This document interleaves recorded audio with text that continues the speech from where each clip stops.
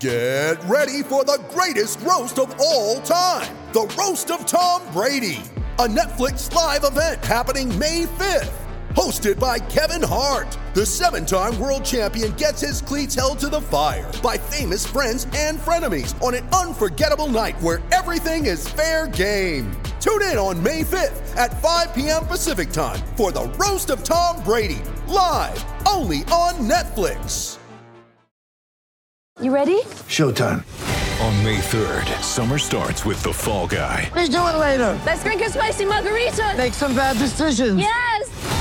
Audiences are falling in love with the most entertaining film of the year. Fall Guy. Fall Guy? Fall Guy. That's what the poster said. See Ryan Gosling and Emily Blunt in the movie critics say exists to make you happy. Trying to make it out? Nope. Because I don't either. It's not what I'm into right now. What are you into? Talking. Yeah. The Fall Guy. Only in theaters May 3rd. Rated PG-13.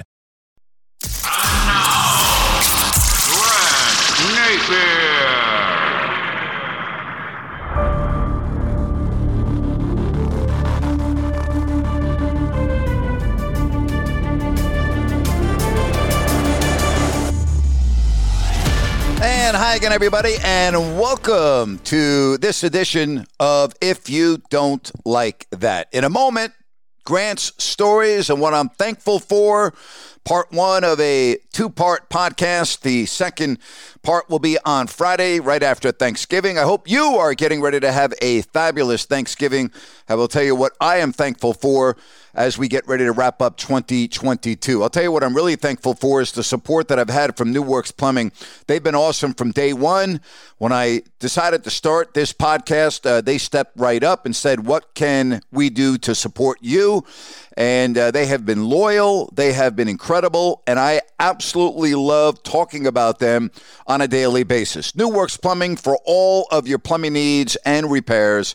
Just go to newworksplumbing.com. That's NEWWRXplumbing.com. And whether it's leak detection, water line repair, plumbing repair, bathroom plumbing, New Works is a full-service plumbing solution. No matter how small or how large your plumbing problem, they've got a fix for you. Again, for your plumbing needs and repairs, just go to newworksplumbing.com or sackserviceplumbing.com. New Works Plumbing, they're awesome, and I thank them very, very much for their sponsorship. You know, in a nutshell, as I sit here and talk to you, Thanksgiving week of 2022, I'm really grateful for the career that I've had.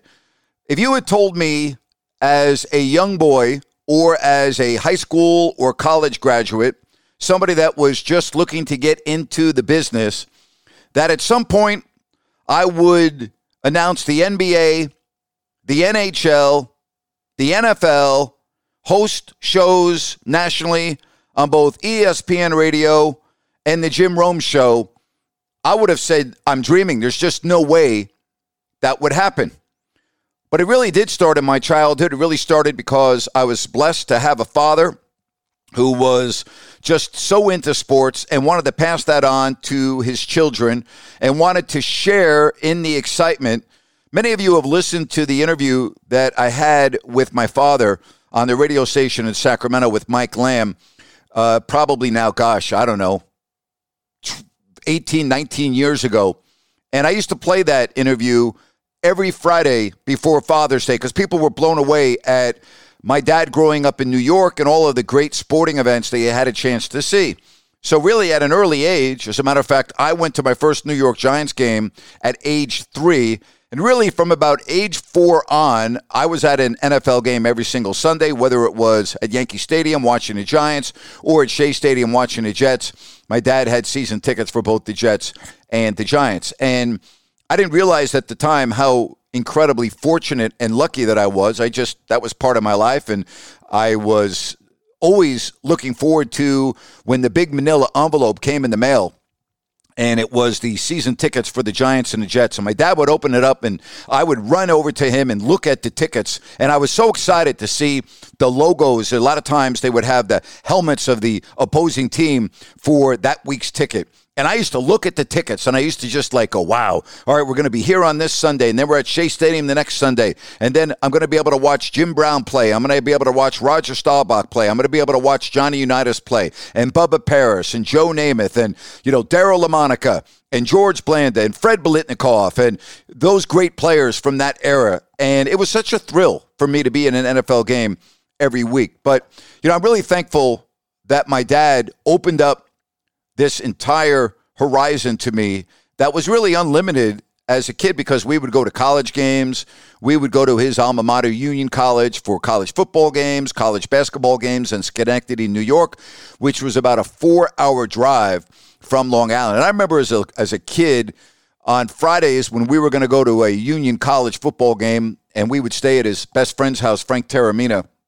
And Frank wrote one of the most amazing I'll read it to you in just a couple of minutes, actually. It was beyond amazing what his best friend wrote upon the death of my father. I thought it just completely put his life in perspective and showed what kind of man he was. But I used to get so excited when we would go to Union College for a weekend in Schenectady, because I would always get out of school early. My dad would pick me up at school, and I remember many times in middle school, I would be picked up around 11 or 12, and, I'd always be looking at the clock. Oh, where's my dad? I want to get the hell out of school. I want to get in the car and go have a great weekend up in Union College. But my father was everything to me. My mother, as I've been very open, was raising a at-need child. My sister was born brain damaged and required around-the-clock care, and that was the burden that was put on my parents. And I mean burden. Unless you lived through it, you really don't have any idea what that's like. And when I talk about burden, both my mom and dad, if they had to do it all over again, would, obviously, if they had a magic wand and they could make my sister be quote unquote normal, obviously they would have done that. But the satisfaction, the gratification, the euphoria, the life lessons that the Napier family learned from Jane was, and still are to this day, incredible. And I really can't sufficiently put it into words during this podcast, but my mom was always busy with my sister. My dad worked in the city as an insurance broker, Matthew Napier and Company, and I should say Matthew Napier and Son and Company. My dad's father, my grandfather, started the business, and my dad used to commute into New York City every single day. And we were a middle-class family in Syosset, Long Island. We grew up in a middle-class neighborhood. We didn't have anything fancy. My dad didn't go out and buy nice cars and didn't go out and buy nice clothes. All the extra money that my dad made went into my sister and going to games. There was nothing else. I remember going shopping at the A&P in Syosset, New York, about a mile from our house. And I always used to love going shopping with my dad. And my dad on Saturday morning would always drop off his clothes at the dry cleaner and pick up the clothes that he had dropped off previously. And that was part of the routine. And it took a long time because my dad used to talk to everyone. Always was sociable, was always talking to people. It really didn't matter who it was. You would get my dad in a conversation, and he would ask you how you're doing and how's your family and how's work going. And, it wasn't just like you were going to drop your clothes off and take off. It was quite a process. If you stopped and we got gas at the Getty station, or the Esso station back then, he was going to talk to the gentleman that came out and filled up your car. There was no self-service back then. And, it might take 2 minutes to fill up the car, but it was 10 minutes to talk to the individual that was filling up the car. That's what it was like growing up with Bert Napier. But, again, I used to love going shopping with my dad because I learned a lot, because he would buy everything that was on sale. And again, back then, I didn't really understand why that was. But later in life, I realized that every extra penny went to my sister and going to games. And that's how I was raised, and that's how I was brought up. I've shared the story of learning about my dad's passing about 3 hours before I was to do a game in San Antonio on November 2nd of 2007. And my dad had always told me, don't ever miss a game because of me. If anything happens to me, you need to work. I always took great pride in going to work every day. It was important to me. And Frank Terramina, who was the principal at Niskayuna High School in Schenectady, New York, was my dad's best friend, college roommates. And when my dad passed, 2 days later, this is what Frank Terramina put out to everyone via email. He wrote, Bert Napier passed away Friday, November 2nd, 2007. Stu Napier just called me around 9:30 to tell me. My college roommate, a 61-year relationship has ended. No more late-night phone calls, no more lengthy phone conversations, no more discussions about what cause he was supporting. Could there have been anyone more interested in the cause of justice for everyone than Bert was? What a legacy of warmth and humor and genuine affection and respect I've enjoyed all my life in my relationship with him. Could there have been anything more worth having than his friendship, which I have had the privilege to take part in all this time? What a wealth of something really worth having he brought to me in the form of his family, his mother and father and sister. Could there have been any better examples of decency, generosity, of flat-out human goodness? What a rare commodity that is than the Napier family. And Bert, whatever else he did, always stood for that. For a genuine concern for other people, particularly people who may not have enjoyed the advantages that some people do. The women he visited in prison, the concern he had for minorities. What did Charlie Dugan once say? There was no one in our circle of friends and acquaintances who was a better Christian than Bert. No person who cared more. The Samaritan in the gospel story. That is who he was, caring and doing something about it. Now he is left, the inevitable end of the personal journey which we shall all come to, as he came to it quietly, while he was watching a sports event on TV, ESPN. Could it have been a call by the referee which took him? What a treasure of memories and good times I have because of my friend Bert. How ironic that he came here to homecoming less than a month ago, that we enjoyed each other's company, that he renewed his sense of attachment to Union College. What he saw, old friends, Pepper Martin and Gil Harlow, running around from place to place and person to person. Nothing different about that. Even meeting President Ainley, asking him if there was a war protest movement at the college. How blessed I have been in having people in my life who love me. Should we ask a question? Do I deserve this? How does anyone know what they deserve? I just know what I got. And what I got in this friendship was a lifelong blessing. I hope I may be as grateful as I should be for this gift bestowed on me.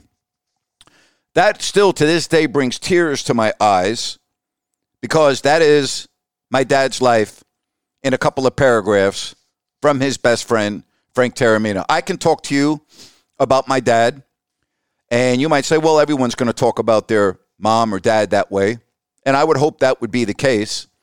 But when somebody that knew my dad for 61 years writes a eulogy that he puts on email to everyone, there really has not been anything finer other than the story that I told you about how he changed my friend Chris's life at the age of 9 as we were watching a baseball game. But now I'm going to get into some of my stories and what it was like growing up in the Napier household. I was probably, I would say, second grade or third grade when I started listening to the Knicks and the Rangers on radio, and Marv Albert was the voice on radio of the Rangers and the Knicks, and Marv also was the sports anchor on Channel 4 WNBC TV in New York. And I would listen to games, and I would just be captivated by the way Marv Albert announced both the Knicks and the Rangers. And I grew up about a block from the grade school, Split Rock School, Syosset. And I would run home for lunch, and my go-to meal was a grilled cheese sandwich, and we had a little skillet, little grill, and I used to turn it on, and I'd go get the bread and the cheese, and boom, I would make my sandwich, and I would then run out the house, and I would eat my sandwich as I was walking back to the school because I wanted to reserve the basketball court for my friends, the ones that ate lunch in school because they took the bus to school. And if you took the bus to school, you had to eat lunch in school because obviously where were you going to go? But if you didn't, you could leave and go do what you want at home and then come back after the bell rang. So I would have the basketball on the basketball court, and my buddies, Chris Russo and everyone else, would come out, and we would play basketball, and I would announce the game at the same time. And I used to get a pretty amazing reaction even back then from the kids at Split Rock School. And then, of course, sometimes we would play tackle football, and I'd come in with holes in my jeans, and then I'd have to go home and listen to my mom tell me, hey, we just bought these pants, a couple of days ago, and you already have holes in them. And, my mom would put the patches on the knees, and about a week or two later, I'd go through the patches playing tackle football out on the schoolyard. And that's really what lunch was like every day. And if it was raining, we probably would not be able to play basketball because the kids would not be allowed outside to play, and I would spend a little bit more time at home during the lunch break because if it was raining hard, you weren't going to be playing outdoors. But then when I got into grade school, I had then been practicing play-by-play for a couple of years, and pretty amazing, whenever we had a class assembly, I was in 8th grade, and whenever we had a class assembly, you were not able to leave the assembly room until the bell rang. And I'll never forget that one day, the program ran short, and there was probably 10 minutes, and we were all hanging around. And all of a sudden, my buddy goes, you need to get up there and entertain us and do a play-by-play. And I'm like, no, man, no, come on, stop it. And the kid goes, let's go, Grant. And everyone started chanting my name. All the kids in middle school started chanting my name. So I got up on the stage, and I'm really thankful that I had that experience because at that age, it took the fear from me. In other words, I've always mentioned this. Speaking into a microphone like I'm doing now by myself is pretty easy for me. When you are standing and everyone's staring at you, that's really intimidating. And it was intimidating for me that day. So I said, do you want a Knicks game or a Rangers game? And they said Knicks. And, the Knicks had just won a world championship. They had Willis Reed and Walt Frazier and Bill Bradley and Dave DeBusschere and Phil Jackson and Mike Reardon. And the Lakers had Jerry West and they had Happy Hairston and they had Wilt Chamberlain. And, that team was really, really good. And so not only would I do the play-by-play, but I would do commercials. So, again, I try to imitate Marv's voice. Probably can't do it now, but I would get up on stage and I would say, and we welcome you to Madison Square Garden, Knicks basketball, and it is brought to you by the F&M Brewers of Schaefer Beer. Schaefer is the one beer to have when you're having more than one. And by Eastern Airlines, the wings of man and the second largest passenger carrier in the free world. And by Ford. When America needs a better idea, Ford puts it on wheels. By the way, I'm doing all of this from memory. I have nothing written down. I still remember the commercials and everything else from back when I was 13 years old. So I would start doing play-by-play.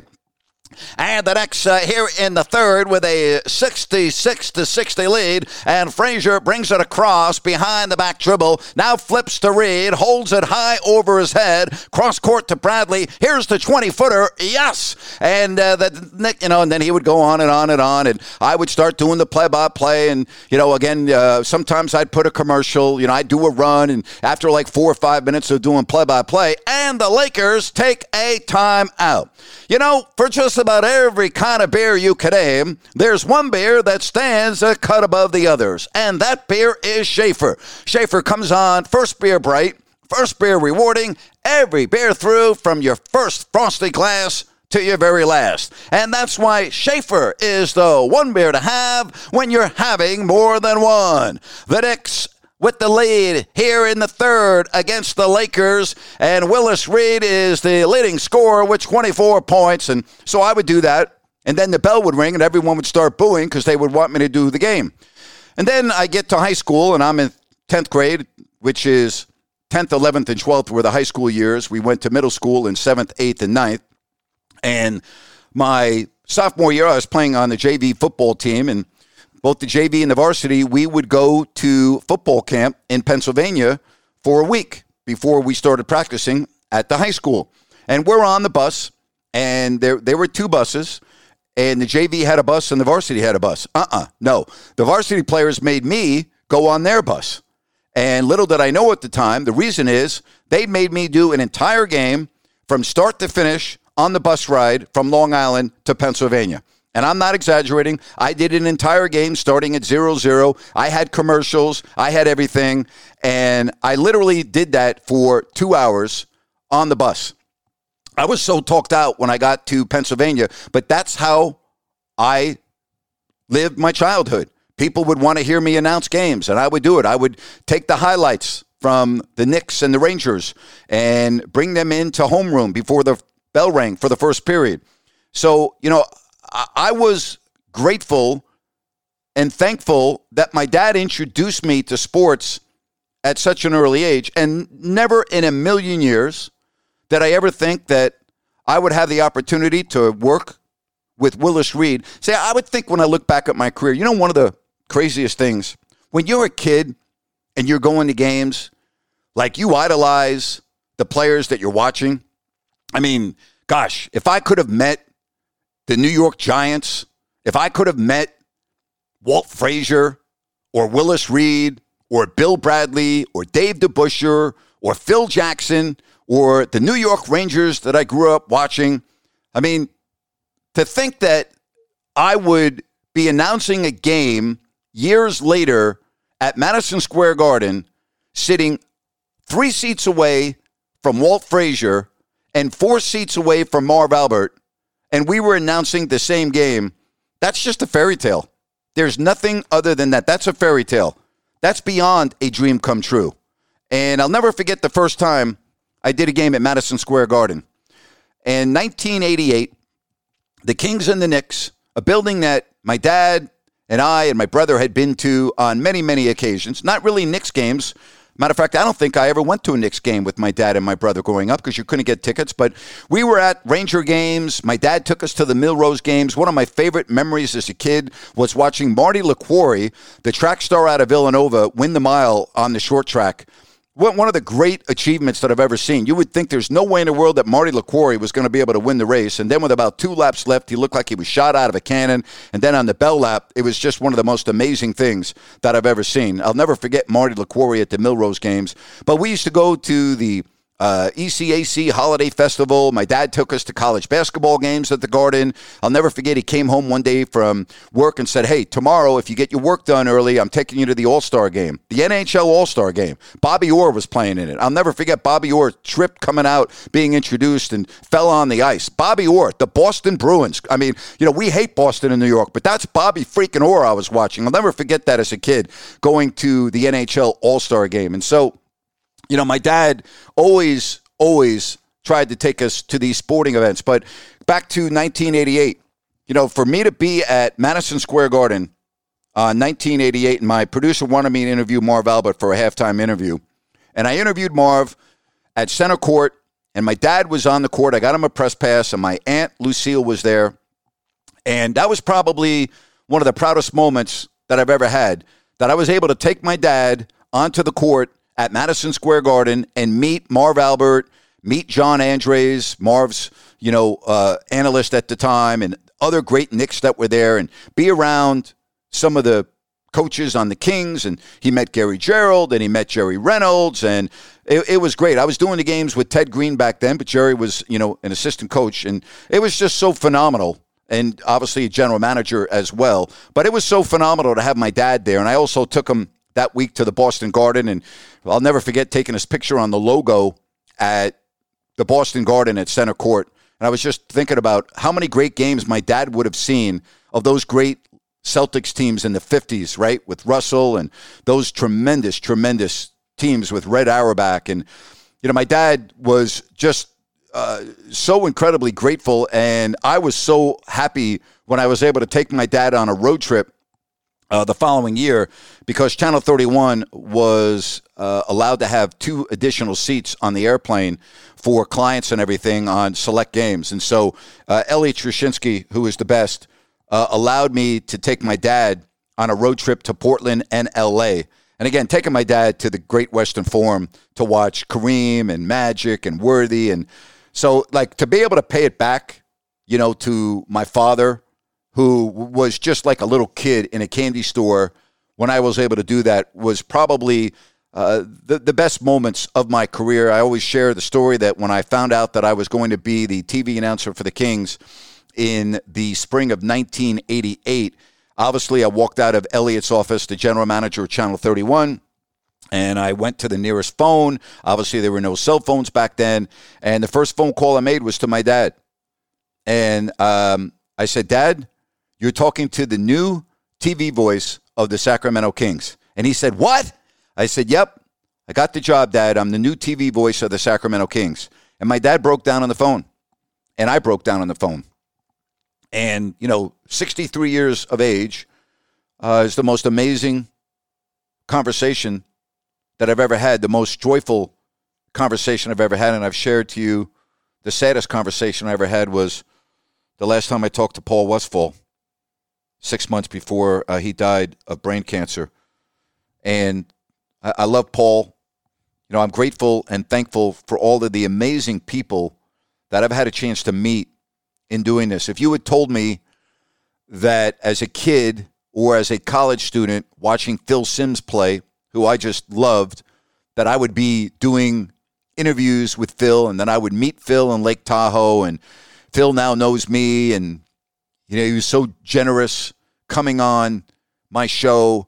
And you want to talk about things coming full circle, to be around Phil Simms, to be around Willis Reed, and to do games with Bill Walton. I mean, if you had told me that I would be broadcasting games with Bill Walton, I just would have never believed it in a million years.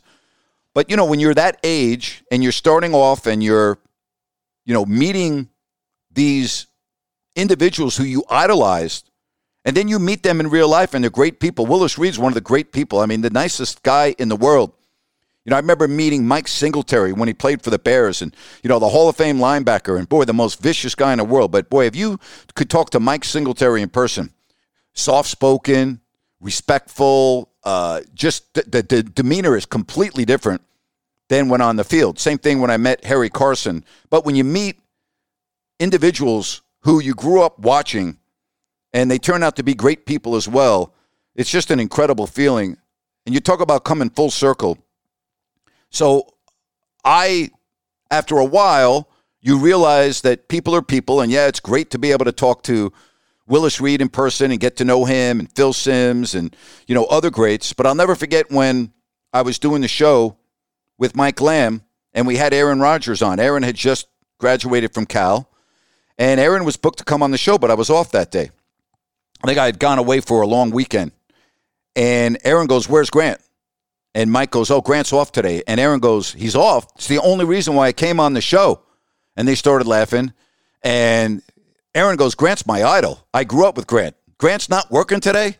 And Mike goes, well, you're playing in the celebrity golf tournament in a couple of weeks in Tahoe, right? And Aaron said, yes. He said, you'll see Grant there. We're going to be there all week. And so I met Aaron for the first time at the celebrity golf tournament in Lake Tahoe. And that started a friendship that we still have today. And Aaron used to come on my show whenever I needed him.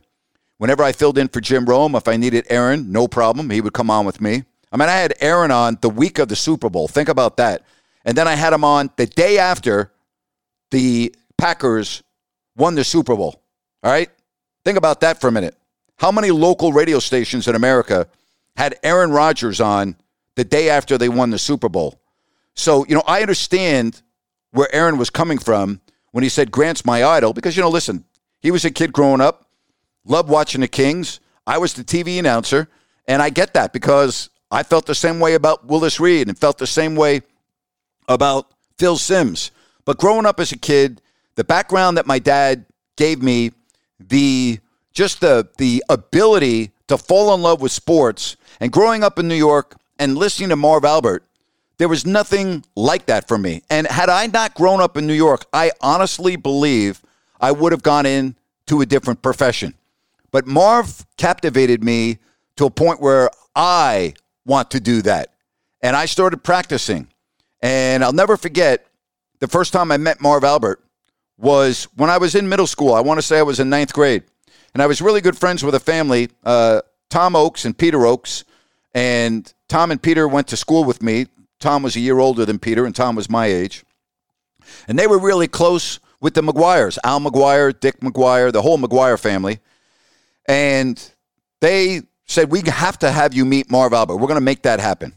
And I'll never forget going to a Knicks-Bulls game when Jerry Sloan played for the Bulls and Bullwinkle and Walker and Love, and they had great seats. They were 2 rows off the floor. And the Knicks were the hottest ticket in New York then. And I was so excited to go to a Knicks game that I had never seen the Knicks play in person. You couldn't get tickets. But what I was most excited about was meeting Marv Albert. And to this day, I remember what I was wearing. I had a pair of white linen pants, and I had kind of a busy red shirt with a pattern on it. And, I had long hair back then. That was the style. And gentleman came down and got me and said, follow me. And I went up to the broadcast position, and we waited for Marv. And here comes Marv. And the gentleman introduced me to Marv. I want to say it's probably Dick McGuire, now that I think about it, that introduced me to Marv. And I talked to Marv for only about 5 minutes. But Marv, it was such a thrill for me. Like, I'll never forget that. That's why when I used to do games, I always used to stay and hang out with the fans after the game, whether I was at home or on the road, and take pictures, sign autographs. I never said no. Never. And I learned that from 2 individuals. I learned that because of how I felt when I met Marv as a 15-year-old kid. I remember that. I remember how special it was to me. And I remember watching Chick Hearn when he used to come into Arco after games, and all the Laker fans would want to spend time with Chick. And Chick gave them time. And those 2 experiences have always left a real footprint on my life about how I handle the fans. And it's probably why I enjoy doing this so much now, whether it's podcast or on YouTube or on Listen App, because the fans are really what it's all about. Without you, without you, I don't have a broadcasting life. I don't have an opportunity to do this. But that experience as a 15-year-old, meeting Marv, and how much it meant to me, to this day, that has meant as much to me as almost anything in my career.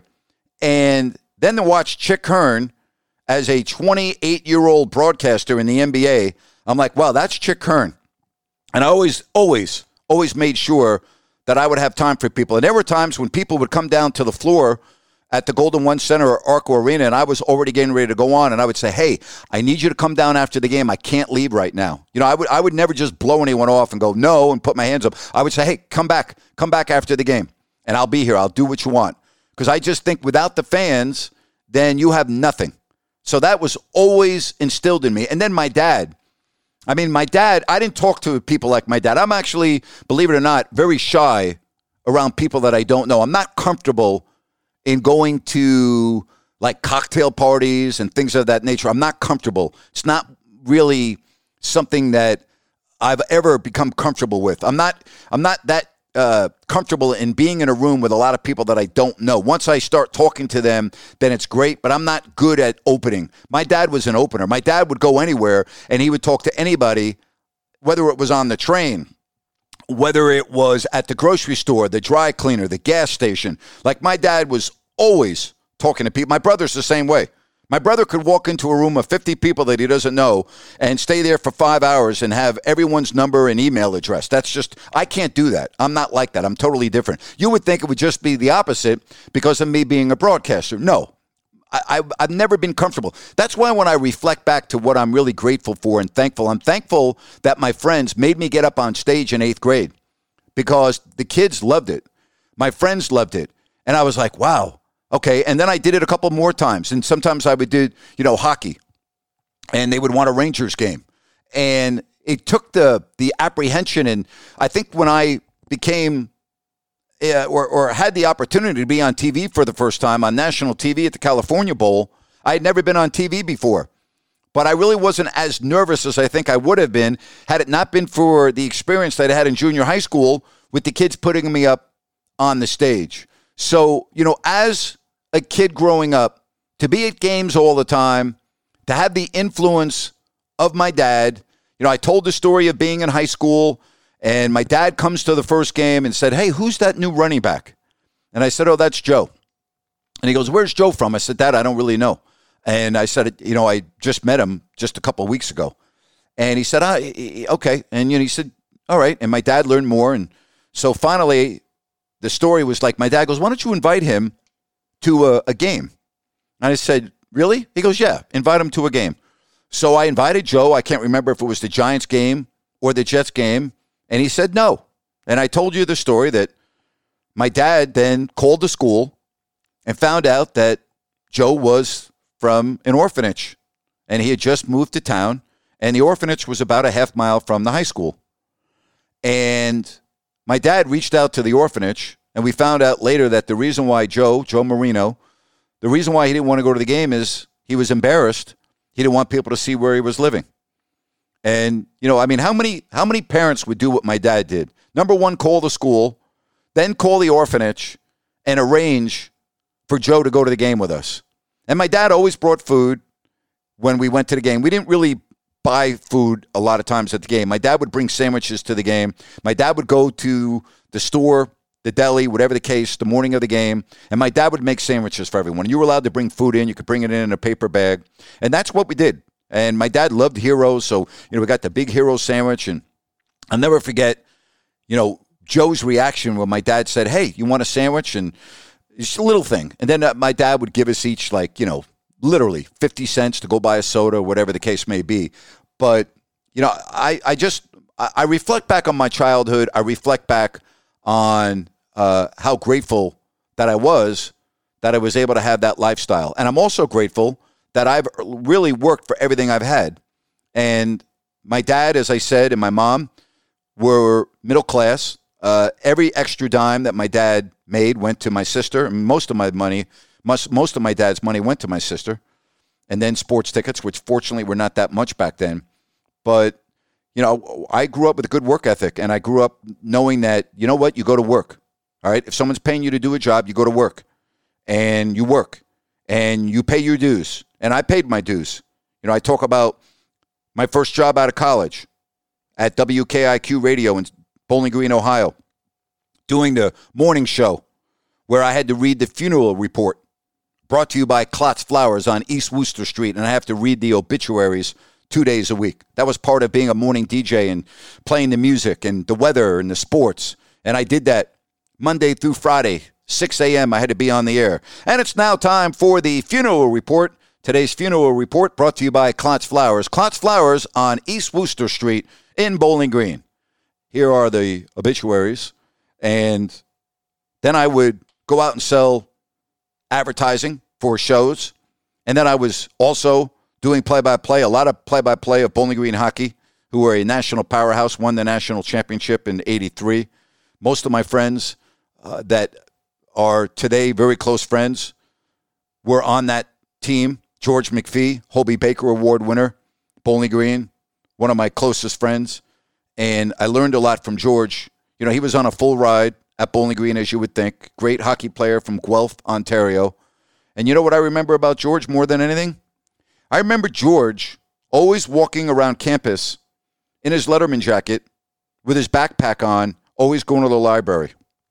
And that always stood out to me, that George McPhee, who won the Hobie Baker Award, was, that's the equivalent of the Heisman Trophy of hockey.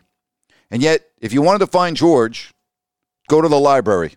And George, after he left playing hockey, went to law school at Rutgers, got his law degree, and then, of course, front office executive, and now is the president of the Vegas Golden Knights. He put that entire team together. I talk about work ethic. I worked my first full-time job in TV in Decatur, Illinois. I made $12,300. $12,300 was my salary back in 1984. And I was the sports anchor on the weekends. And during the week, 3 days a week, I was a news photographer. And I'd be going out and shoot accidents, city council meetings. I'd go out with a reporter for this story here, this story there. And I did that for 9 months until they had it in the budget to make me a full-time sportscaster. And again, I wasn't making a lot of money. And we used to go sell our stories when we had an off day or we were going to do a story for the sports that night. I had a friend that would go with me, and we'd go to St. Louis for the matinee games at Busch Stadium, 2-hour drive. And that's when Whitey Herzog was the manager, and it was Whitey Ball.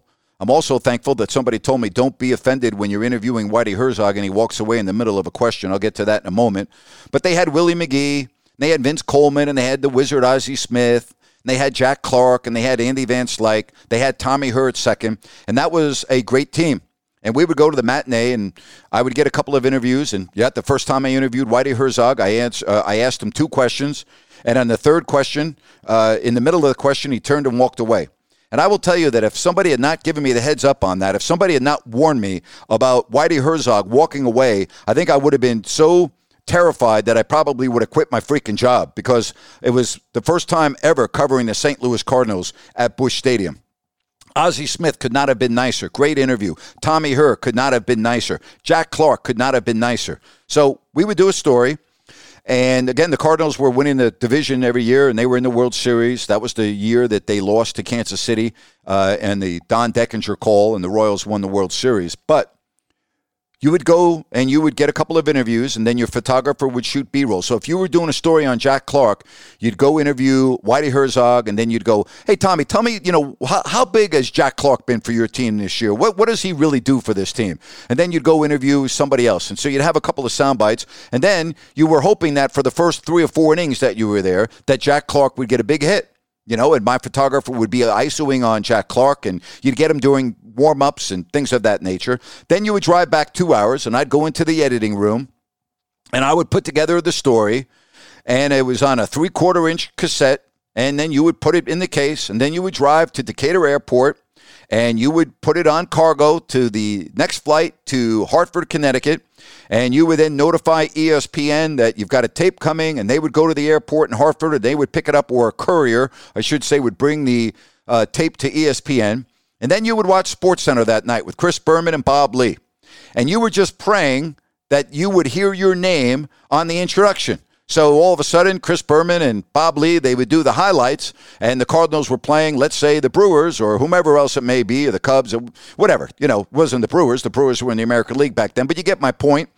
And then they would say, and what a year for Jack Clark as he's batting blah, blah, blah, blah, blah, blah. For more on that, we get you to St. Louis and Grant Napier. And, as a kid, and I still consider myself a kid, even though I was an adult, but, I was young, 20s, and I'm doing this, and I'm like, wow, Bob Lee and Chris Berman just announced my name on ESPN. And all of a sudden, your story would come on, and there's me in a stand-up, and you had an ESPN mic flag that ESPN would send you, and you would have, and you'd put it on your microphone so it looked like you were working for ESPN, but you were a stringer. And they paid $150, and I gave $75 to my cameraman, and I kept $75. And there was another sports network that was in the Midwest called Sports Time, and that's they also would do the same thing. If they used your story, they would pay you a fee. And I'll never forget doing the story on Wayman Tisdale outside the locker room. Oklahoma and Illinois, the big game of the week. Wayman Tisdale, the great 3-time All-American for the Oklahoma Sooners, playing Lou Henson's Fighting Illini, ranked 6th in the country, 2 top 10 teams on NBC. And so I'm like, okay, and I'm sitting courtside on the baseline with a camera on my shoulder, and I'm like, I'm going to do a feature on Wayman Tisdale. And Illinois beats Oklahoma, and I'm like, oh, no, that's not good. I don't know if I'm going to be able to get Wayman. So I go outside the locker room, and I'm waiting, and the sports information director comes out and says, hey, can I help you? I go, yeah, I'm really hoping I can get a quick word with Wayman Tisdale. I'm so-and-so and so-and-so. He goes, man, I don't know if he's going to come out after a loss. Hold on. All of a sudden, he walks out with Wayman, and I said, Wayman, it's a pleasure. My name is Grant Napier. And he nods. He doesn't even really say anything. And I asked Wayman 3 questions. And he was so soft-spoken, had his head down, but gave me really good answers. And I said, hey, thank you very much. And then fast forward, one of the great times of my life was being around Wayman Tisdale when Wayman was traded to Sacramento. And I go, Wayman, you're probably never going to remember this, but I interviewed you once at Illinois after you lost. And he goes, outside the locker room? I started laughing. I go, yeah. He goes, I remember. And Wayman and his wife, Regina, would always invite me over to the house for the holidays. If it was Thanksgiving or Christmas, they knew I was single and didn't have a family, and they had an open-door policy. And being around Wayman Tisdale was one of the great thrills of my life. I'm so thankful that Wayman Tisdale was in my life. I'm so thankful that Regina Tisdale was in my life during that period of time and after Wayman passed from cancer, because Wayman Tisdale was the salt of the earth. You wouldn't meet anybody that didn't like Wayman Tisdale. You would never meet somebody that did not like Tizzy. Wayman Tisdale was the best, plain and simple. And if you knew Wayman Tisdale, your life was better. If you were around Wayman Tisdale, your life was better because his just effervescent lifestyle would rub off on you. That was a great period of time in my career being around the great Wayman Tisdale. Those are some of my memories as a kid. I'm kind of jumping around a little bit. I've got many more that I will share with you coming up on Friday, but I'm so thankful that Bert Napier was my dad. I'm so thankful that, as I've talked about since 2020, that my father really tried to make a difference in the world. And Frank Taramina's paragraph and Bert, whatever else he did, always stood for that, for a genuine concern for other people, particularly people who may not have enjoyed the advantages that some people do, the woman he visited in prison, the concern he had for minorities. That's my dad in a nutshell. And I'm grateful that I was born a Napier and that I was raised the right way. And not to get off on a tangent here, but if you had told me that my life would be upended because I believe all lives matter, every single one, if I didn't believe that, my dad would be rolling around in his grave right now because that's how I was raised. That's exactly how I was raised. Our religion of Unitarian Universalists preached that first principle, the inherent worth and dignity of every person. We didn't just say it, we lived it. Our actions spoke louder than our words. My dad's actions always spoke louder than his words. Visiting women in prison, because my dad was the head of the Men Against Domestic Violence on Long Island. I'd share the story of my dad visiting a woman that was in prison for murder because it was the only way she could stop the abuse from her partner. And I don't remember why she could not get off in self-defense. I don't remember the story that vividly. But I remember that my dad forgo going to dinner with his son before the Knicks game because he had his priorities straight. It's like, I will see my son at the game and after the game, but I promised that I was going to go visit this woman who I just met and did not know because she had nobody else in prison. That was my dad. And, you know, I've talked about this woman being African-American. My dad didn't care whether you were black. He didn't care if you were white. He didn't care if you were Muslim. He didn't care if you were Jewish. He didn't care if you were gay. He didn't care, all right? My dad was about doing what's right. What's right is right, and what's wrong is wrong. And my dad stood for that and lived by that premise every single day. And that's how I've tried to live my life every single day. So I'm thankful that Bert Napier was my father, and I'm thankful that his qualities are instilled in me, and I'm thankful that I have so many people that continue to support me on all my various platforms, and I'm thankful that I have a forum like this where you can listen and we can share stories and maybe educate ourselves in the process. Part 2 coming up on Friday. Hey, I really hope that each and every one of you have a very happy Thanksgiving. Take a couple of moments and reflect what you're thankful for. I've shared some of the things I'm thankful for, and I'll do some more on Friday. Happy Thanksgiving, everybody. When you need mealtime inspiration, it's worth shopping Kroger, where you'll find over 30,000 mouth-watering choices that excite your inner foodie. And no matter what tasty choice you make, you'll enjoy our everyday low prices, plus extra ways to save, like digital coupons worth over $600 each week. You can also save up to $1 off per gallon at the pump with fuel points. More savings and more inspiring flavors make shopping Kroger worth it every time. Kroger, fresh for everyone. Fuel restrictions apply. Mother's Day is around the corner. Find the perfect gift for the mom in your life with a stunning piece of jewelry from Blue Nile. From timeless pearls to dazzling gemstones, Blue Nile has something she'll adore. Need it fast? Most items can ship overnight. Plus, enjoy guaranteed free shipping and returns. Don't miss our special Mother's Day deals. Save big on the season's most beautiful trends. For a limited time, get up to 50% off by going to BlueNile.com. That's BlueNile.com. It is now time for our Crowd Ultra Q&A. Just go to crowdultra.com and maybe I'll answer your question on my next podcast. Derek asks, will the NBA Western Conference be this tightly contested the whole season? Yep, that's a great question, Derek. And every single game is important. You cannot be losing games that you're supposed to win because they could bite you at the end of 82. So, yes, I think it will be a horse race for all 82 games. Matt wants to know, are the Giants starting to unravel? Matt, I think the Giants are going to lose Thursday to Dallas. I think their biggest issue are injuries. All right, Adoree Jackson out 4 to 6 weeks. Their best defensive player, best defensive, cornerback. A guy is great. They're going to miss him. I don't know if they can recover from that. They lost their rookie wide receiver, Robinson, ACL. I think injuries are catching up with them. Matt, I would not be shocked if they don't make the playoffs. And they have 7 wins right now. Luke wants to know, how much money do you think Aaron Judge will make a year? Luke, I don't know anything about you. I don't know what you do for a living, but a hell of a lot more than you and I do. Tom wants to know, how much of the World Cup will you be watching? Tom, I don't really have a lot of interest in the World Cup, and I'm really kind of, it's put a kind of a sour taste in my mouth, everything that's going on with the World Cup and Qatar. So I'm probably not going to watch any of it. I'd be curious to know, Tom, if you will be watching the World Cup. Nick from New York, should Tom Thibodeau be fired? I don't know whether he should or not, but he's probably not going to survive after this year, Nick. I'd be surprised. The Knicks are a mess.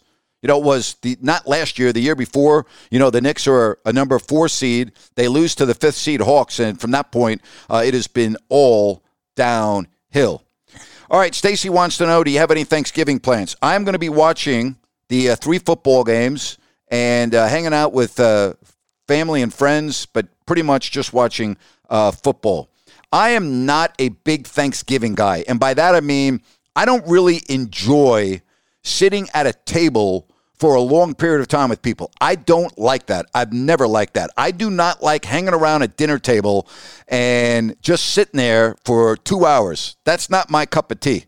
I like a buffet. I like to get my food. I like to eat, and then I like to relax. I do not like being at formal dinners at all. Just that is not for me, Stacy. Not my cup of tea. I know a lot of families, they can sit around and they can have a great time around the table.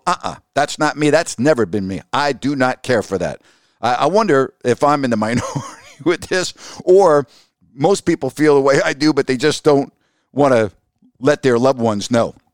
Corey wants to know, have you seen the highlights of Dwight Howard dominating in Taiwan and clearly having fun? Corey, I haven't seen, but why would anybody be surprised that Dwight Howard is dominating basketball in Taiwan? And I'm glad he is having fun. Rich wants to know, who had a better run, Patterson or Jones? Well, I guess it is subjective. I thought Patterson's kickoff return, his 9th of his career, was pretty darn impressive. Dan wants to know, Barstool says the New Jersey Devils are the most entertaining NHL team to watch. Agree or disagree? They're pretty entertaining to watch. As a matter of fact, I watched them the other night. They're on an incredible win streak. I still think watching Edmonton with Connor McDavid, I don't think you can beat that. I think when Connor McDavid is on the ice, you make sure you do not turn your head. I mean, that guy is unfreaking believable. Hey, if you need to get involved in Crowd Ultra, just go to crowdultra.com. And again, maybe I'll answer your question on my next podcast. It's time for Grant's Rant. Today's rant is brought to you by Zoom 180, a flashlight that is in mass production right now. You will be blown away when this becomes available to the public. You will not believe it. It will be unlike anything you've ever seen before. Remember, Zoom 180, when you see it, you're going to go, Napes, how do I get my hands on that? I'm telling you, you've never seen anything like it. Zoom 180. What a disgrace the Golden State Warriors are. And Steve Kerr should be ashamed of himself. An absolute disgrace. Last night, the Warriors played in New Orleans. They get blown out 128-83. He decided for the second time in less than 3 weeks, because it was the second of a back-to-back, to not play Steph Curry, Klay Thompson, Draymond Green, and Andrew Wiggins. Same thing happened the first time around when they were in New Orleans. And Steve Kerr has the audacity after the game to say this, quote, "We understand We have a responsibility in this league with the franchise that we are to try to put on the best show we can every night, but that also includes maintaining guys' health in the long term. We don't control the schedule. I feel awful for the fans, but ultimately our responsibility is to make sure our players are around for the whole year. You know what, Steve Kerr? I've always respected you, but you should be ashamed of yourself. All right. By the way, the game was completely sold out. It was packed for both contests against the Warriors, and yet they don't get a chance to see Curry, Thompson, Green, and Wiggins twice in a span of 3 weeks. And the NBA needs to come out and they need to do something to the Golden State Warriors. You cannot have this. You cannot have a franchise like the Warriors resting their players in a span of 3 weeks twice when they don't go back to New Orleans the rest of the year. Every single person should have their money refunded by the Golden State Warriors who was at the game last night. And it should come out of Steve Kerr's paycheck. Shame on Kerr. He ought to be ashamed of himself. That is a disgrace. It's a disgrace for NBA fans everywhere. It's a disgrace for sports fans in general. It's a disgrace to the Pelicans fans. And you know what, Steve Kerr? I don't know how the hell you're looking in the mirror these days. Shame on you. That is awful. Absolutely awful. And that's my rant for today. Hey, that's my podcast for today. Don't forget part 2 of Grant's stories and what I'm thankful for coming up on Friday. Once again, have yourself a very happy Thanksgiving. So long, everybody.